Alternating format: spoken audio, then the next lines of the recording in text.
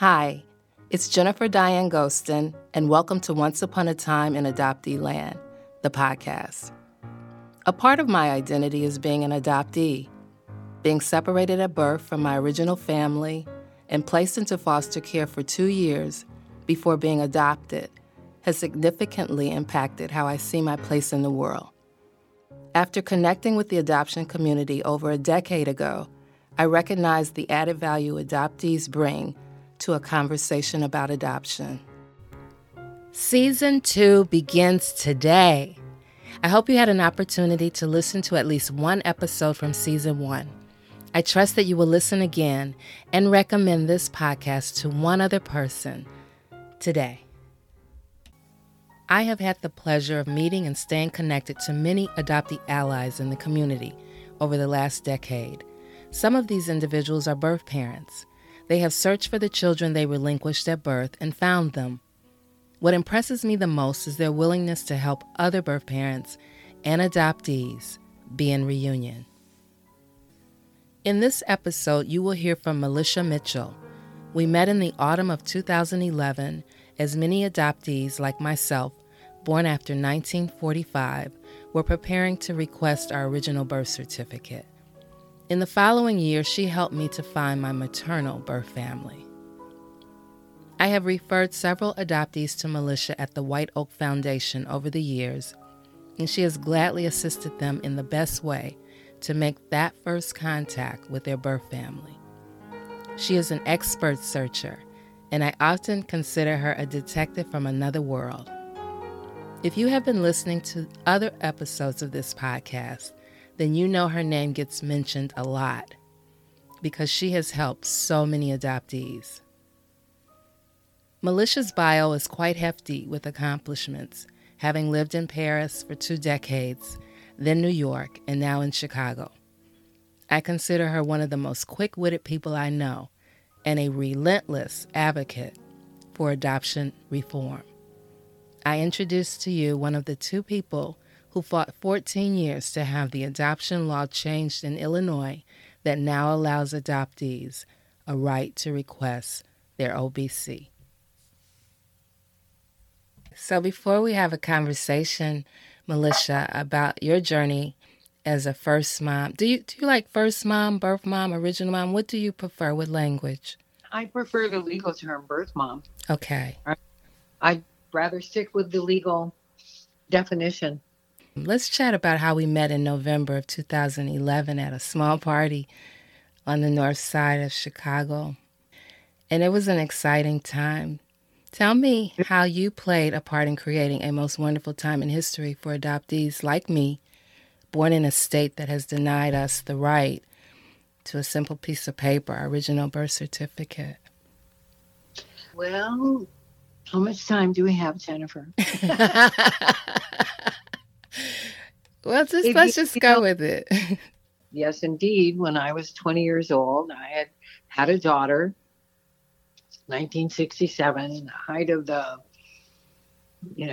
baby boom generation, all getting into trouble and surrendering their children to adoption because if their boyfriend didn't want to get married, that was really the only option they had left. My daughter was born and adopted in Illinois. And one day, my second husband brought home a copy of the Village Voice. And on the back of the Village Voice, and for many years, there was this ad. I think it might have been Joe Siegel in New York who ran this ad. I'm not sure who it was. But the ad said something like, "Are you my mother? Call this number." Well, I didn't think I was whoever placed the ad's mother. But when I saw the ad, I thought, well, this is a place to start my search. I can start here. So I called. And this guy with this really rough, not at all inspiring confidence voice is like, "So where was this adoption?" And I'm like, Illinois. Oh, Illinois. Very, very difficult. Illinois. He's like, "And that's going to be $5,000. Oh, God. $5,000. I sure did not have $5,000. And And so I kind of let it go. That was that was probably the beginning of 1992. 3 years went by. And of course, I did nothing because I was convinced that searching was out of my reach. $5,000. I just didn't have that kind of money. 3 years went by, and very sadly, after a trip to Africa, my daughter got malaria and died in the space of like 10 days. Sorry. And one of my very first thoughts was, oh my gosh, now I've done it. Now she'll never even know she had this sister, because I have not progressed on this search. Even though I wasn't searching, I was still thinking about it. I decided immediately that I would tell her surviving sister. I had in my marriage, I had 2 daughters and I had 3 sons. The sons all still had a sister, but the surviving sister didn't have a sister anymore. And so I set up a meeting with her in a cafe, and I looked her in the eyes, and I'm like, at this point, this is maybe 3 days after my daughter's funeral. So we are both, sort of still in the sobbing 10 to 20 times a day stage. And my daughter is sobbing at the table and wiping her eyes. And I look at her and I'm like, okay, Tiffany, you've lost a sister, but you have another sister. And she immediately stopped crying and wiped her eyes. And she goes, where? And I'm like, well, that's the tricky part. I don't know where, but I've heard on TV shows that there are people out there searching. And that's what I'm going to do, is I'm going to take this money from the inheritance, and I'm going to search for your sister. And it sort of became our project. But in the meantime, my mother had a very serious stroke, and we were now living together, and I had power of attorney. And I went to my mother and I said, Mom, and I didn't feel like she could handle the search. So I wasn't going to tell her what I was going to do. I said, Mom, I need to borrow some money, and I can't tell you how much, and I can't tell you what it's for, and I can't tell you when I'll pay you back. And she just looked at me and in her diminished post-stroke state said, did you do something bad, honey? Had she known about? Yes. Okay. My mother had taken me actually to the cradle, had gotten the name of the cradle through her gynecologist. So yes, my mother seen my parents even while I was staying out in Evanston with the cradle. So yes, my mother knew, but I just felt that, after her stroke, she'd been so diminished that she just couldn't handle the excitement of the search, Yeah.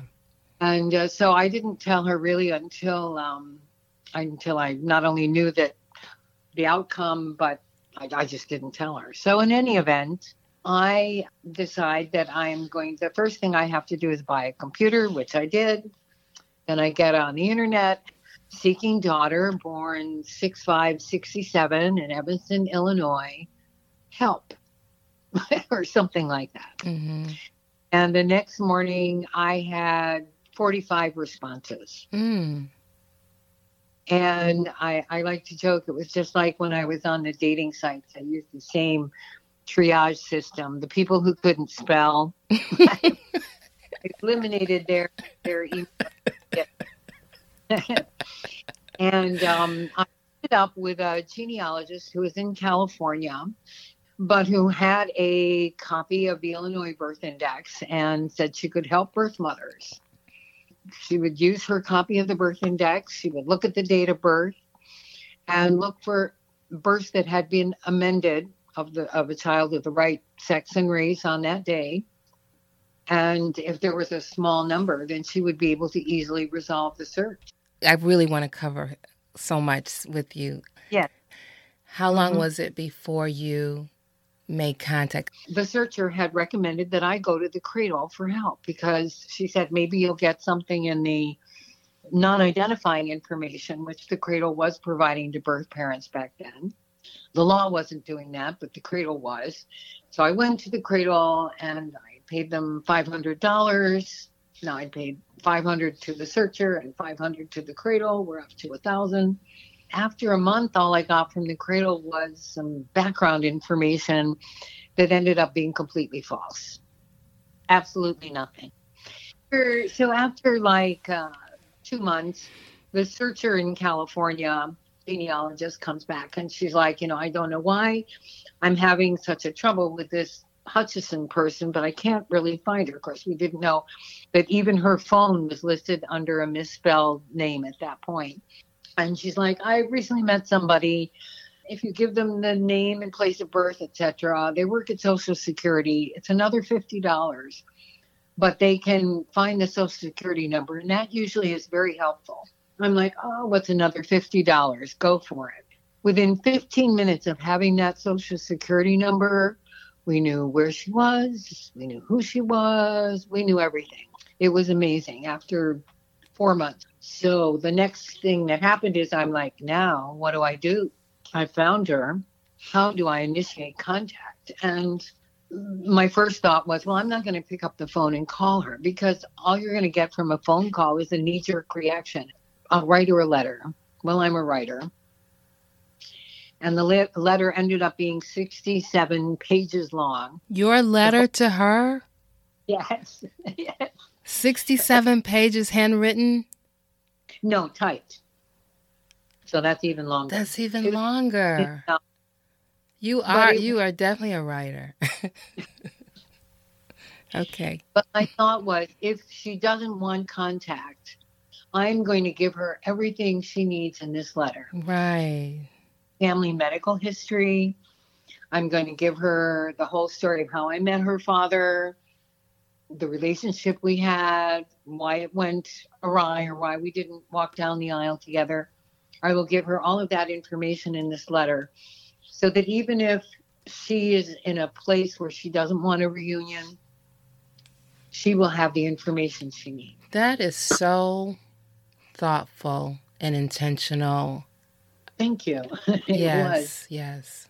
I sent her a bunch of pictures, not only of me, but of her siblings and me, and husband, just to give her an idea of who we all were. There were 3 envelopes. So the first was the 67-page letter. The second was the pictures. And the first one said, open me first. It was just a card that said, I believe you are my birth daughter. And if, the information here matches the information you have, there's a long letter in envelope 2, and there are pictures in envelope 3, because at this point I had searched long enough to know all of the possible outcomes. And whatever that adoptee, however she was going to react, I wanted to show respect for that. Mm-hmm. If she just wanted her information but didn't want contact, I let her do that. Were you 100% sure she was your daughter? Yes, I was. Okay. I was. And that's because she was adopted in New Jersey. And I knew that the Cradle did a lot of adoptions on the East Coast. 3 days went by and I get a FedEx envelope from her. I'm like, oh my goodness, she's sending everything back. I can't believe this. But in fact, she wasn't. She had just actually gotten a creative writing degree at NYU. And she had sent a 15-page letter in response. Typed. So not as wordy as her birth mom, but obviously the apple had not fallen too far from that tree. Right. At some point in 1992, we lived a block from each other in New York City. Mm-hmm. One block for all of 3 days. I moved into an apartment 3 days before she moved out of one block apart. Wow. We actually worked in Manhattan 2 blocks apart. The last 6 months I was in New York. We went into the same deli every day for our breakfast. So you all crossed paths, no doubt. We were walking through Grand Central Station every morning at the exact same time. Mm. It was just unbelievable. But most interesting of all, in September of 1989, she had, in fact, the month before, written to the Cradle. She got a letter back from the Cradle that gave her some non-identifying information, which was actually a little bit more accurate than the non-identifying I paid $500 for. The very last sentence in that letter from the cradle was something like this: since your birth, neither of your birth parents has expressed any interest in your well-being. Therefore, this is the only information we possess. I was angry when I found out that she had contacted the cradle. The search was in 96, 6.5 years earlier. And yet they still couldn't find my daughter, even though they had an address from 6 years earlier. Which anybody doing searching can tell you that if you've got an address at 6 years old, you can find that person in 5 minutes. I was furious. I was absolutely furious. And I thought, what is going on here? Something is going on in the world of post-adoption services that is not right. I had met on the internet people who had been scammed by some of the searchers probably who wrote to me and, pretended that I met a woman, for example, who'd paid $1,500 to have an actor flown from Los Angeles to pretend to be her birth son for a weekend. That's what she paid $1,500 for. Another birth mother who paid $1,500 just for a name, just for the name of her daughter, through a person like the person who eventually helped me. But they were charging $1,500 for a name.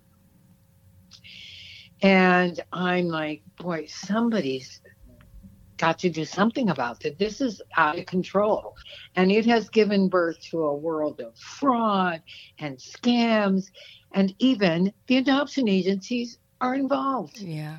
Because they are taking people's money, promising to be a search. And I know I've mentioned the cradle here, but in fact, they were all doing it.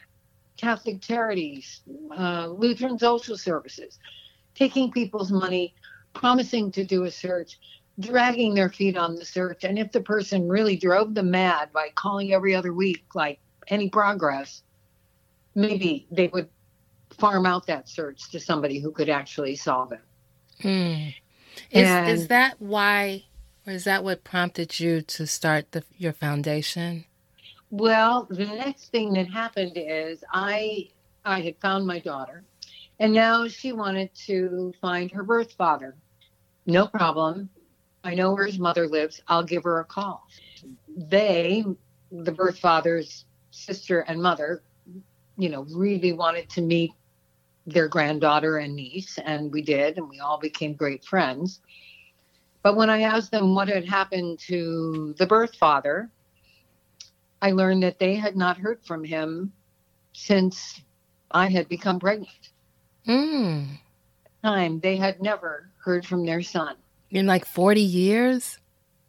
Well, more like 30 years. Okay, but no, okay. 30 years, not one word.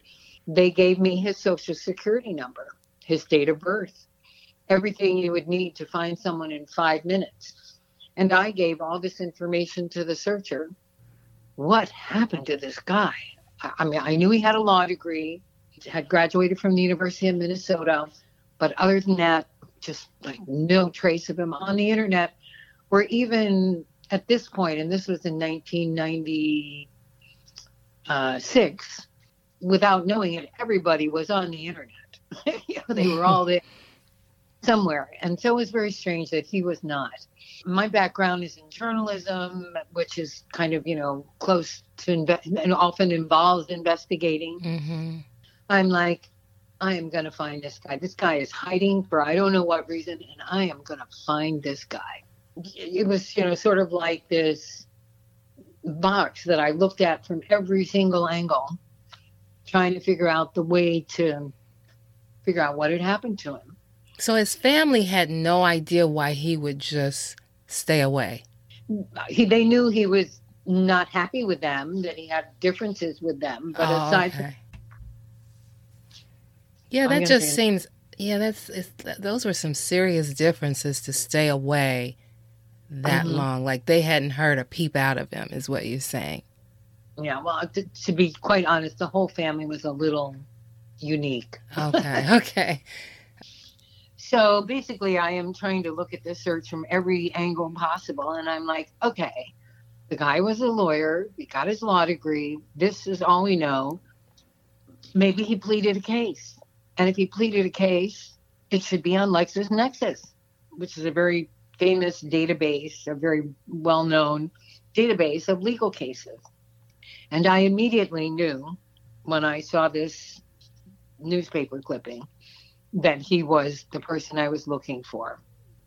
But I realized that I had, in my search for him, unearthed a lot of tools that I could use to help other people search. And I started going around to support group meetings. And I had a wonderful reunion with my daughter. I didn't feel like I needed support, but I wanted to offer search assistance to other adoptees and birth parents who might not be able to pay the exorbitant rates that searchers were charging, which was then from $500 to $5,000. And I went to a support group meeting where I, as I had done previously, announced that I was pretty good at searching. I found a guy who tried very hard to hide himself from the world and almost succeeded if it hadn't been for me. And then I really felt I could find anybody at this point, and offered to help people search for free. If there were any out-of-pocket expenses, they could reimburse me. But I felt so strongly about helping people make this connection, and so angry that there are so many obstacles that have been placed in people's way from the adoption agencies, the adoption agencies that were defrauding people, to the scammers that were out there trying to take advantage of the desire to search. I just felt like somebody had to do something. And after one of these support group meetings, the leader of the support group came up to me and she was like, you can't say that in my group meeting. I'm like, I can't say what? You can't be telling people you're going to search for free. And I'm like, well, why not?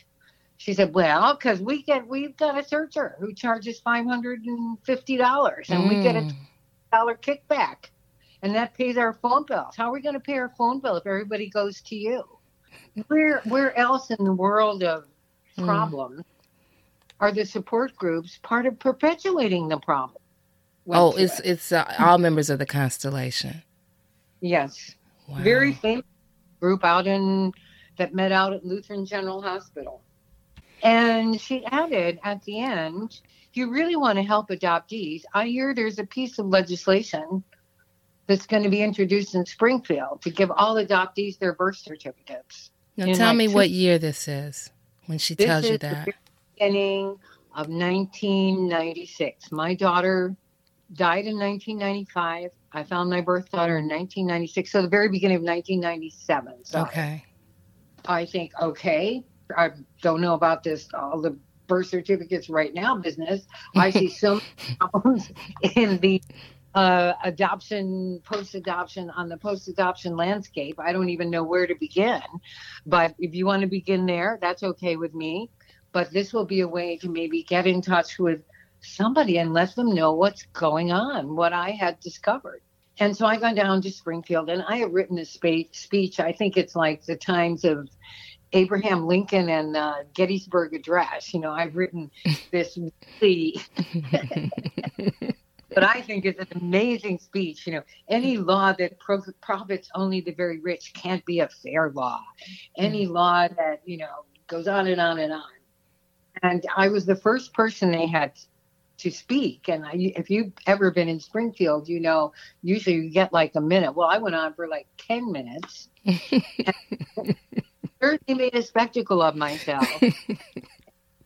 But after that, they wouldn't let anyone else speak for longer than a minute. Right.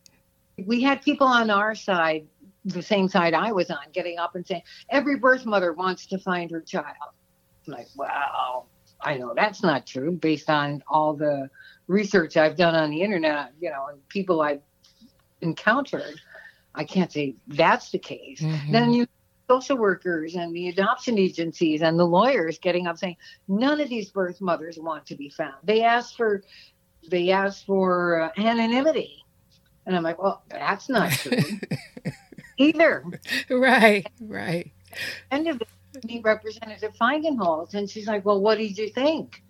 And I'm like, everybody's lying, which we now know is exactly how politics works. But seriously, it was like everybody's lying and making up numbers. So let's go back real quick. Sarah, Yeah, when did you meet Sarah that's when Feigenholz? that day when I went to Springfield to give that crazy speech. Oh, okay. In 97. Okay. The bill failed miserably. And then a couple of us were willing to compromise it. And while it has paid off for a state like New York, because they eventually got what they want, not every state can be like New York. Louisiana is never going to be like New York. But Louisiana adoptees need information. And at the moment, they have zero information under the law in Louisiana. Back to our story, people involved in this original bill wanted no part of it. Compromise was not in their vocabulary. We came up with a draft of a compromise that I will tell you was very similar to the bill that was passed in 2010, had very, very few differences with what eventually passed. But that was 2010, and this is 1997. So 13 years before. And so at the end, that bill failed as well, of course. As the next legislative season approached, Sarah said, well, are we going to present a bill this year? What should we do? Because she and I had begun working together. I had also started a not-for-profit that was for pretty much free, helping adoptees and birth parents search in Illinois adoptees and birth parents.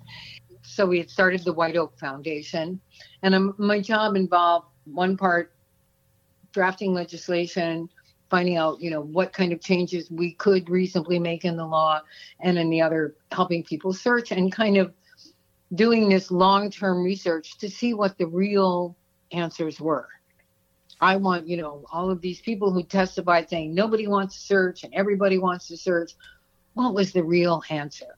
In any event, Sarah said, so this is 1998. What are we going to do for legislation this year? And I'm like, you know what? Remember last year, the Bar Association presented a bill that was kind of like to get people's eyes off our bill. Like, we have this much better bill that would simply make these small changes to the confidential intermediary program. I think they were very dishonest in presenting that bill.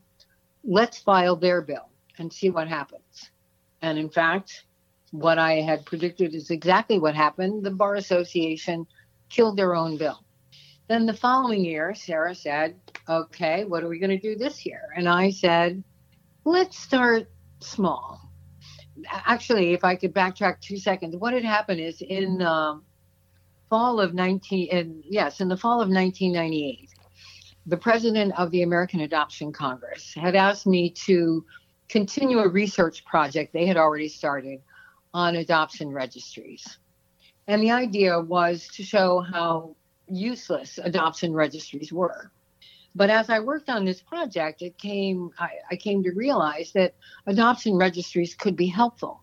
And at the time, the prevailing thinking in the adoption community was everyone should go to, forget the name of it. There was a registry in, I believe it was in Utah, where they were registering adoptees and birth parents from all over the country who wanted to reconnect. It was a huge registry, and they did a lot of good.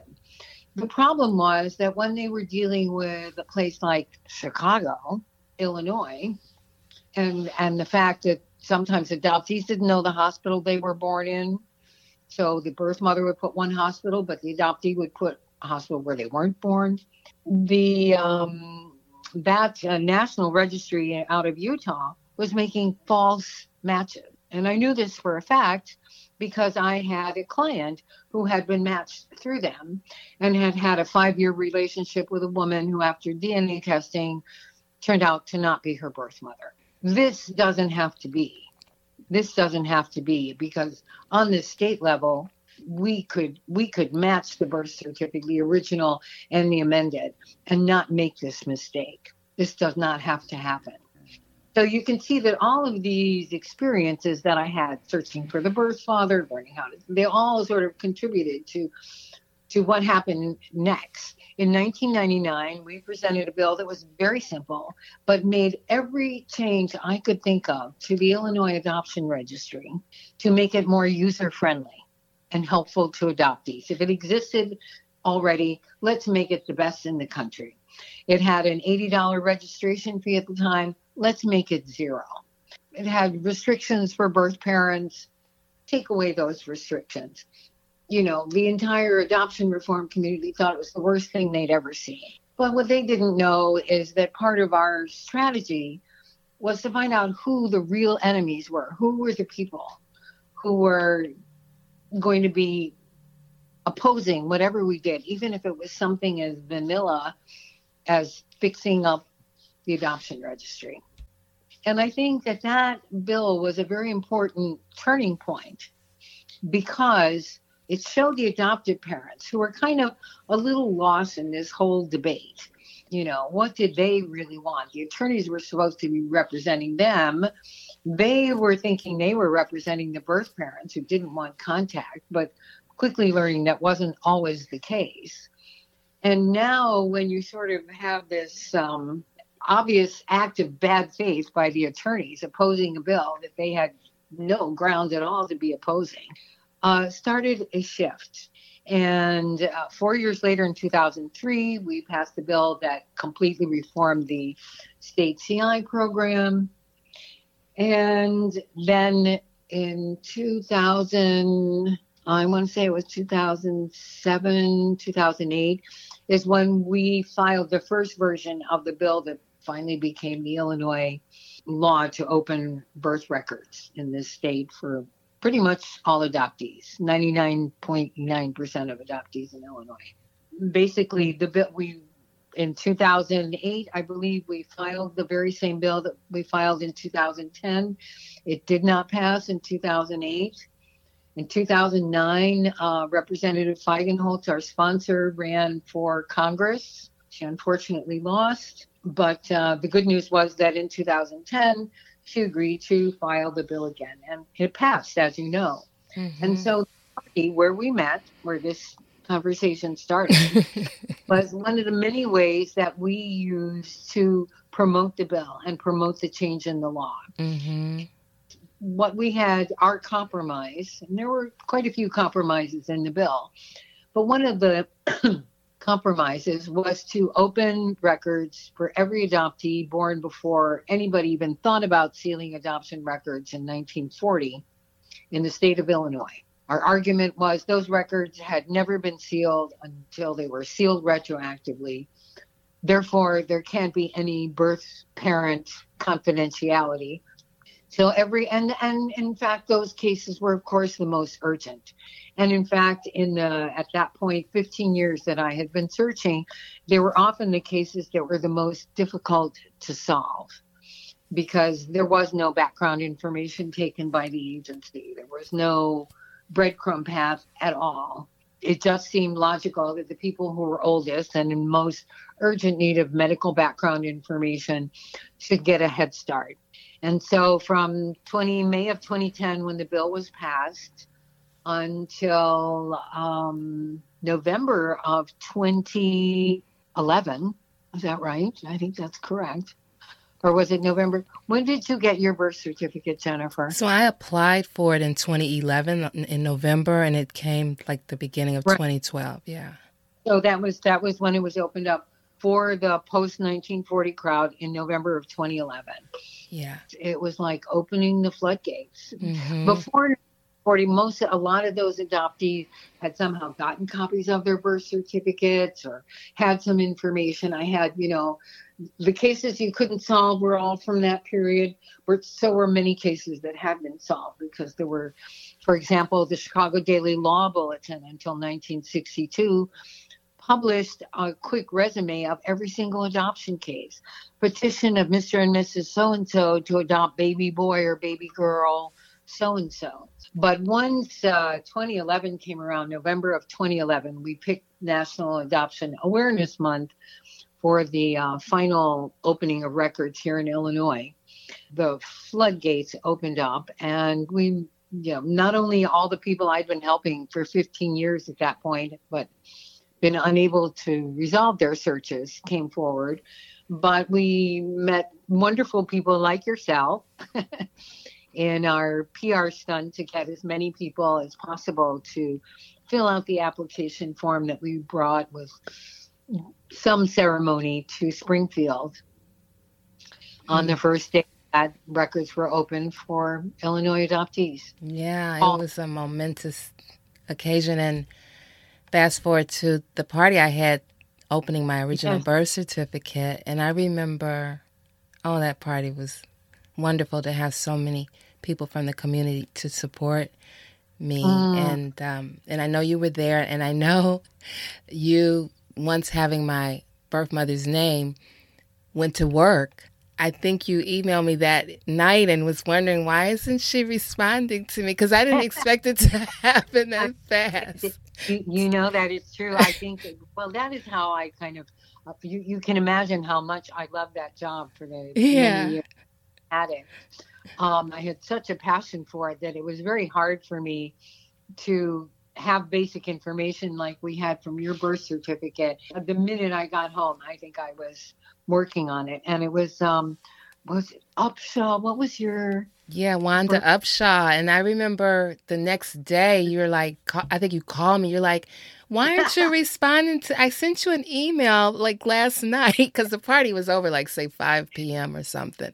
And I really just put it to rest, for the day. I didn't check emails or anything. So when you called me that next day, I said, "Oh my goodness, you're like, yes, I found out she has passed, but let's keep going." Yeah. And so I think I would be in reunion less than a week, maybe we'll say a week and a half later, because you were giving me information of what to check, places to check where you were getting the Upshaw name. And I'm thinking of an adoptee that was at my party. And he had no intentions of searching. He came, as he put it, he came to support me at this party, just we're co-workers and at the time, and he's an adoptee, and he said, yeah, I'll be there. I don't know how he kind of had a change of heart, but long story short, I remember him saying that he believed he had found his birth mother, and I immediately thought of you because... And I'll let you explain why that's important, how you proceed forward once you think you found someone. Well, the first thing I want to say is that I think there's a huge difference for an adoptee to, in the abstract, say, I don't want to search. If they don't have access to information, what good does wanting to search do them in the first place? You know what I mean? Yes, yes. Once the records are open, it's a whole different ballgame, because now you really do have a choice to make. The whole idea of an open records bill is not to reunite every adoptee with their birth parents, because not every adoptee wants to do that. Mm-hmm. And not every birth parent is able to do that for one reason or another, or wants to do that in some cases.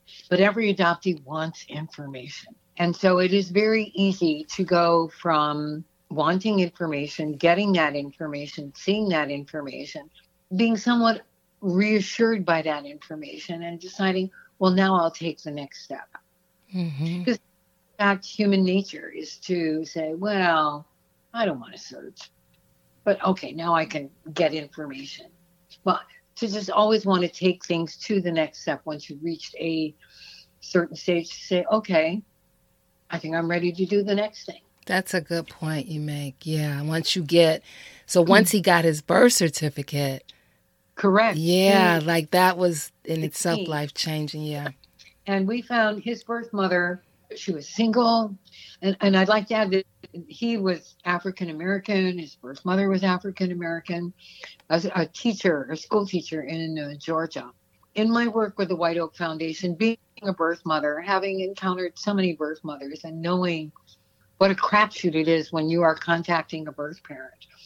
Our philosophy was to put as many chances as possible in the court of the person requesting contact. And we felt that the way to do that was for the adoptee to maybe not write so much to the birth parent, but just say something like, I think you're my birth mother. And if you are, I'd love to meet or get to know you better. Just keep it light. And then they would send a picture or two, just as I had done with my birth daughter, just not a 67-page letter. And then I would write a cover letter. And this was particularly important when we were contacting birth mothers, because I would mention that I was a birth mother and that I had walked in their shoes and knew exactly how they felt. And for them to feel completely free to call me and talk to me. I knew from my own experience that talking to social workers, for example, is a maddening experience for a birth parent, because in fact, I've never met a social worker who was a birth mother. But I've met social workers who had a whole bunch of ideas about what birth mothers thought and wanted, which they got out of books, not from going through the experience, but out of books. The idea that a birth mother could speak to another birth mother about this experience would have its appeal, particularly in a very closeted birth mother. And that was the case for Jeremiah. When his birth mother called me, she said, "You are the only human being I have ever talked to about this." So you actually talked to his mom? She took the advice that I gave her in the letter. Wow, I didn't know that. You can call me. Feel free to call me at any time. Mm-hmm. She did, and we talked. We must have talked for an hour. Wow, I didn't know that. If I did, I forgot. Yeah. I told her what a wonder. I had the opportunity to tell her what a wonderful son she had, what a, incredible life he had had. So let me just be clear. She had not responded to him yet. First thing she did was to call me. To call you. Oh, that gives me chills. And that is not the only case where a birth mother did that. I would say certainly upwards of 1/3 of the birth mothers that I located on behalf of adoptees contacted me first. I did not know that, Melissa. Mm-hmm. The option that we gave them to talk to a fellow birth mother who'd gone through the same experience, wasn't going to judge them because they'd been through the same experience. Exactly. Very important in many, many of our reunions. So you were able to give her confidence to move forward? Mm-hmm. Yeah. Oh, my goodness. Yeah. Yeah, I just knew a little bit, that right. I think she hadn't told anybody, and she just wanted an opportunity to tell everybody first. Right. Yeah. And she was not unique in this. Now, Meant to Be, which was the audio drama that's on episode 2 and 3. Have you had a chance to listen to it? I did. I listened to part 1 and part 2. Tell me what you think.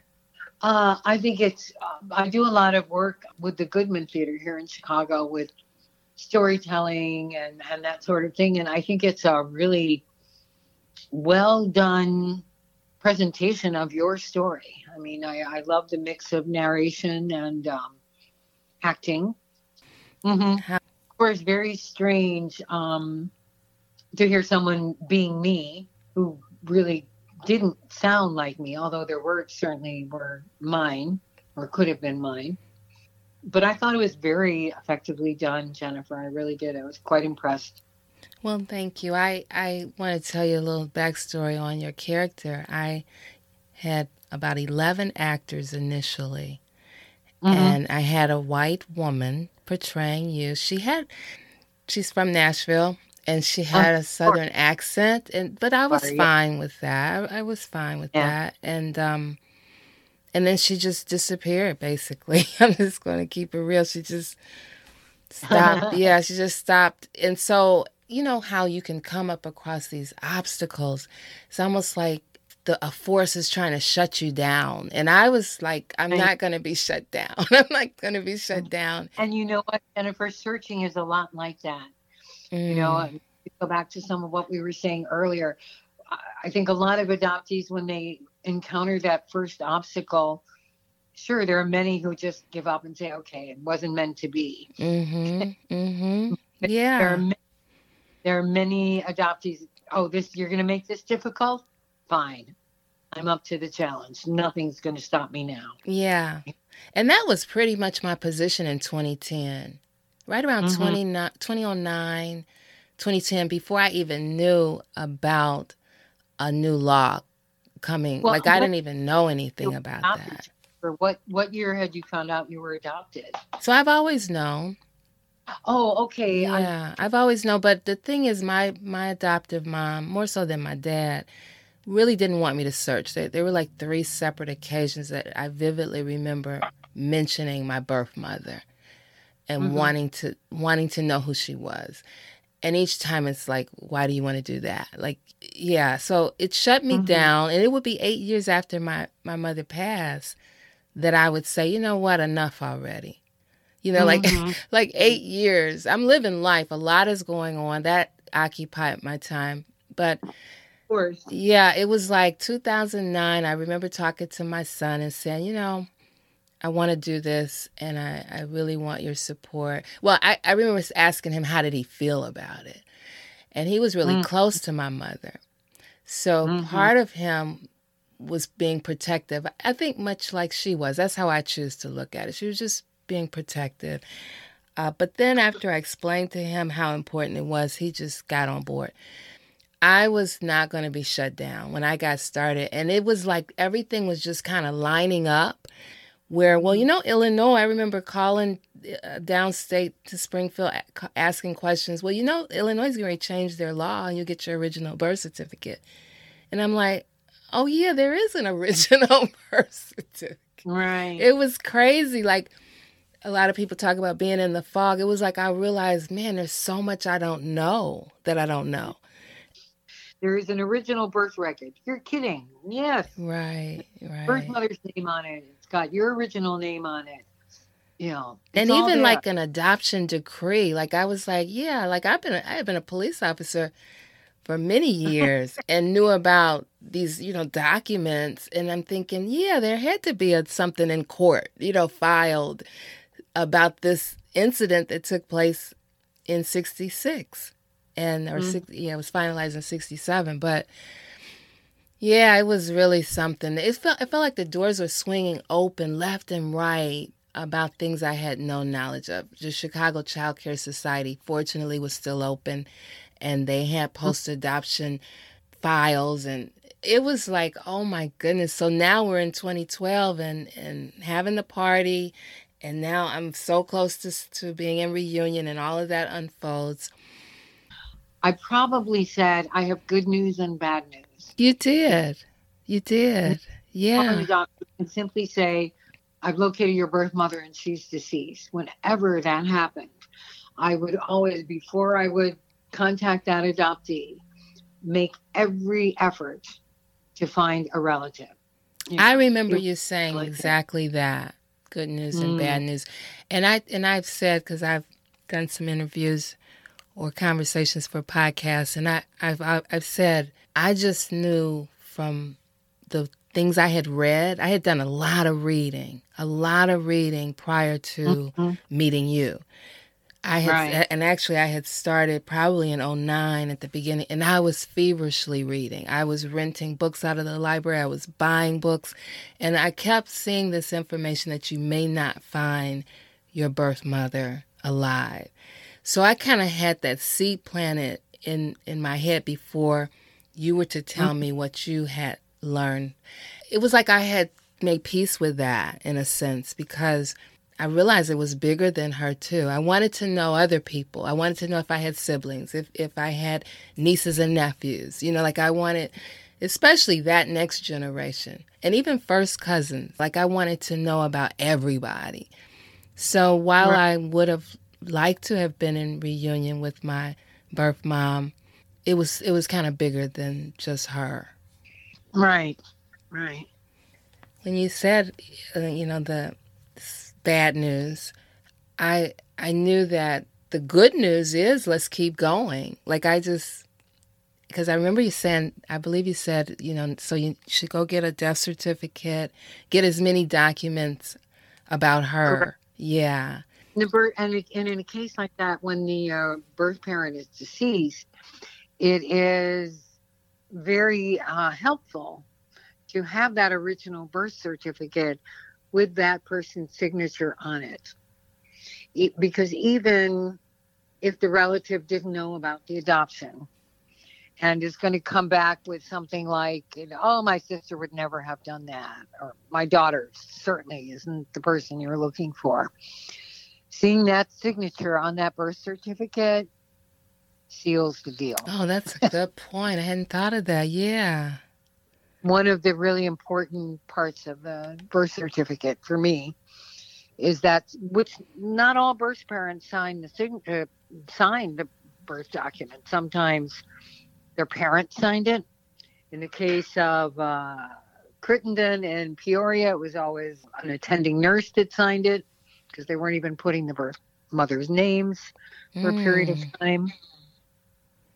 Yeah. And if we could go back to legislative and things of that nature for a second, one of the things that the Illinois bill was most criticized for was the fact that it gave birth parents an opt-out during their lifetime. They would have to provide us with a social security number and a date of birth and enough information that we could quickly ascertain if they were living or deceased, and if they were deceased, release that birth certificate to the adoptee, which is how the law is written. And that was, what made this, I was removed from the American Adoption Congress for supporting this bill, for having drafted this bill over this opt-out provision. Let's talk about that for a minute. You were removed from the AAC? Absolutely. The day that bill passed out of the Senate, I received apparently a letter at home, but they also sent me a letter via email. I remember coming out of the hearing. The bill had passed out of committee in the Judiciary Committee in the Senate, and we knew it was going to be issued through in the Senate. No, I think it was the day that it had passed in the Senate. And I remember we were standing in back of the Senate chambers. It was just me and Sarah and a lobbyist who had helped us, and Sarah's, what did he call himself? Chief of staff, I think he was. Steven, yeah. And the four of us were standing in back of the Senate chambers, and I got an email from the AAC removing me as their state representative over this bill. Because they felt they didn't like the bill? The opinion then, by people who didn't know much about legislation and how the legislative process works, the opinion was either we get what they call a clean bill or nothing, or we walk away. But that is what is killing the adoption reform movement. When you walk away, people who have invested 1, 2, 3 years into adoption reform, everybody walks away and you have to start all over again from scratch. Mm-hmm. Who have to go down to the state capitol and get to know their legislators and who is for and who is against. I mean, as it is, legislators change every 2 years. You've got a new crop of people that you've got to figure out where do they stand on this issue and can you count on their vote? I'm glad you shared that. So it's a very, very complicated process, and adding an unwillingness to compromise on anything to this is just, disaster looking for someplace to happen. Mm-hmm. But I do want to say that all of the attention was on this provision and how it was going to keep adoptees from getting their birth certificates, and it wasn't fair. And in fact, as I predicted, because I knew from years of helping adoptees and birth parents what a low percentage it would be, and I had predicted it would be less than 1%. As it turns out, it is less than 1/10 of 1% of all birth parents registered on our registry who've requested anonymity. 1%. Right. On the other hand, you have a whole segment of adoptees, like the ones I just mentioned from Crittenden and Peoria. They aren't alone. Depending on the situations, kind of, riskier situations, more complicated situations, we have, I don't know what the numbers are, but we have a far higher percentage of adoptees whose original birth certificates were worthless. The information on them leads nowhere. the birth certificate couldn't even be found is, I don't know, 5% of those requesting their birth certificates, a huge number. The idea that prevails that we have to treat all adoptees equally. Everybody likes the idea of treat everybody equally. But the problem is that from the get-go, everyone did not have equal footing. Mm-hmm. Some adoptees on their birth certificates will find Nancy Jones. Well, good luck with that. Mm-hmm. There are going to be a million Nancy Jones out there. Some adoptees are not even going to find an original birth certificate. Although we did subsequently pass a second law that allows adoptees who got no original birth certificate to recreate an original birth certificate based on agency files. So we have managed to help some of those adoptees get some of their information. But there are many, many adoptees who unfortunately will come up empty-handed, even with open records. While in Illinois, we know this information because we mandated in the law a keeping of the statistics. This goes back to when I was talking about being at the Judiciary Committee back in 1997. One group saying, oh, birth mothers don't want contact, and the other saying, all birth mothers want contact. What are the real numbers? That has been the question all along. And the answer is 95% of birth mothers want some form of contact. Never should have been this way. Yeah. But to go back to what I was saying, as far as this level playing field, people are not going to have equality in the information they find on that birth certificate. They will not have equality in the accuracy of the information on that birth certificate. It's funny, at one point I had a visit from some people at the Department of Children and Family Services. This was after the passage of the bill, and I, in fact, had so many clients that I think that the first year after the bill was passed, I had more clients than the state intermediary program, which had 10 employees at the time and $1 million contract, and I was just little old me. And yet at the end of the year, my numbers were superior to those of this much larger state program, because I had so many people I had helped over the years who came back for help once the law passed. And so many people like you who found me. Yeah, and I'm just so thankful for White Oak and all that you've done for me and so many others. I'm deeply appreciative, and we could talk for at least another hour. But I just want to finish that story. Okay. That I'm about to tell you. So anyway, they came and they were going through my files and trying to prove that I was not doing all the searches I said I was doing, which was, of course, false. And so to kind of test me, the social worker pulled out a file and said, okay, tell me about this file. I'm like, oh, and this was a pre-1940 file. No, pre-1945. I guess it was 1945. Anyway, this woman had come down from the Upper Peninsula of Michigan to Chicago to work during the war, had gotten involved with her boss, gotten pregnant, had the baby in Chicago, went back to Michigan as if nothing had ever happened. And now her birth son, I believe it was a male, came to me for assistance. And what did I discover on this birth certificate? The birth mother had put her real surname, but had lied about her first name. She had put her real place of birth, but lied about her age. And of course, the task of the searcher is always to figure out, well, where is the accurate information here, and where are the lies? And fortunately, in this case, the surname was unusual enough that I was able to figure it out despite these lies, and was able to reunite this adoptee with his birth family. The social worker doing the site inspection listened to this story, and she said, should we even have somebody like you doing these searches? You're finding people who don't want to be found, which was a very illogical conclusion to come to. It's not because, and I think that's important for your listeners to know, it's not because a birth mother put the wrong name or the wrong age on that birth certificate. Do not deduce that they didn't want to be found.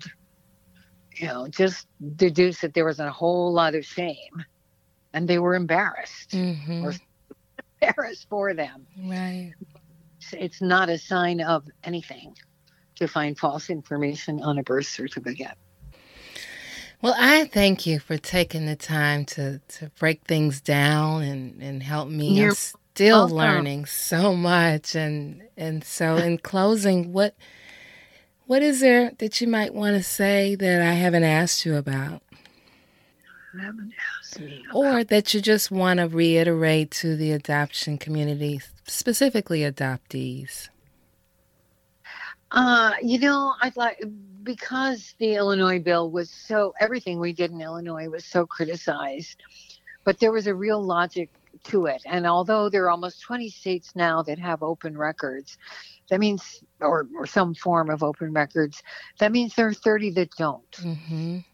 In those states, adoptees listening to this podcast, start little, start small, create an adoption registry. Yes, you'll be criticized. If criticism is, what stops you, then you're not going to do very much in life. Anyway. Right. Tell me about it.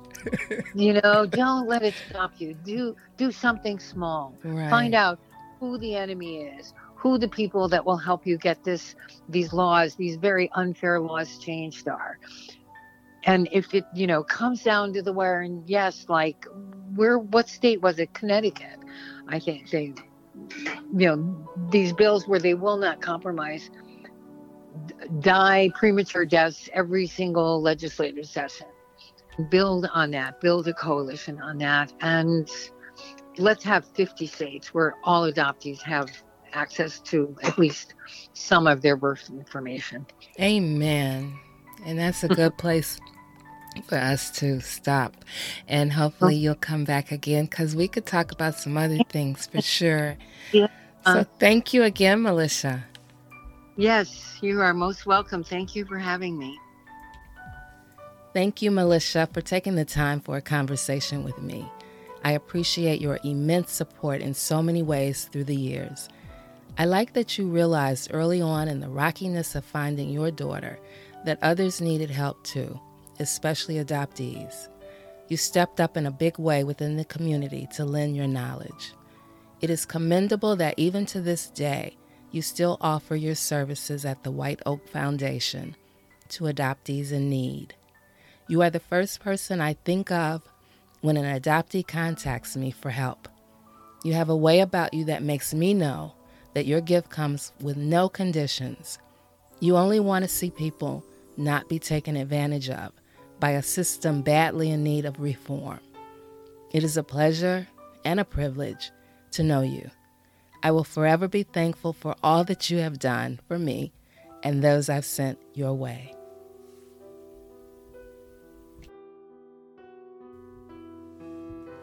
During the recording of this episode and prior to its release, Connecticut had not yet passed the bill, but it has passed. And so, congratulations to Connecticut on the passing of the bill on granting adopted people the human and civil right to obtain the document that contains their original identity. If you seek to be an ally of the adoption community, I hope you will consider making a donation to keep the show going at patreon.com/adopteeland. Your contribution allows me to present a weekly episode free of advertisement and is greatly appreciated to add a valuable resource to the adoption community. If you like Once Upon a Time in Adoptee Land, leave a review, subscribe, give a rating, tell a friend or someone who you believe might find value in it. Remember to share this podcast on social media to spread the word. #AdopteeLand.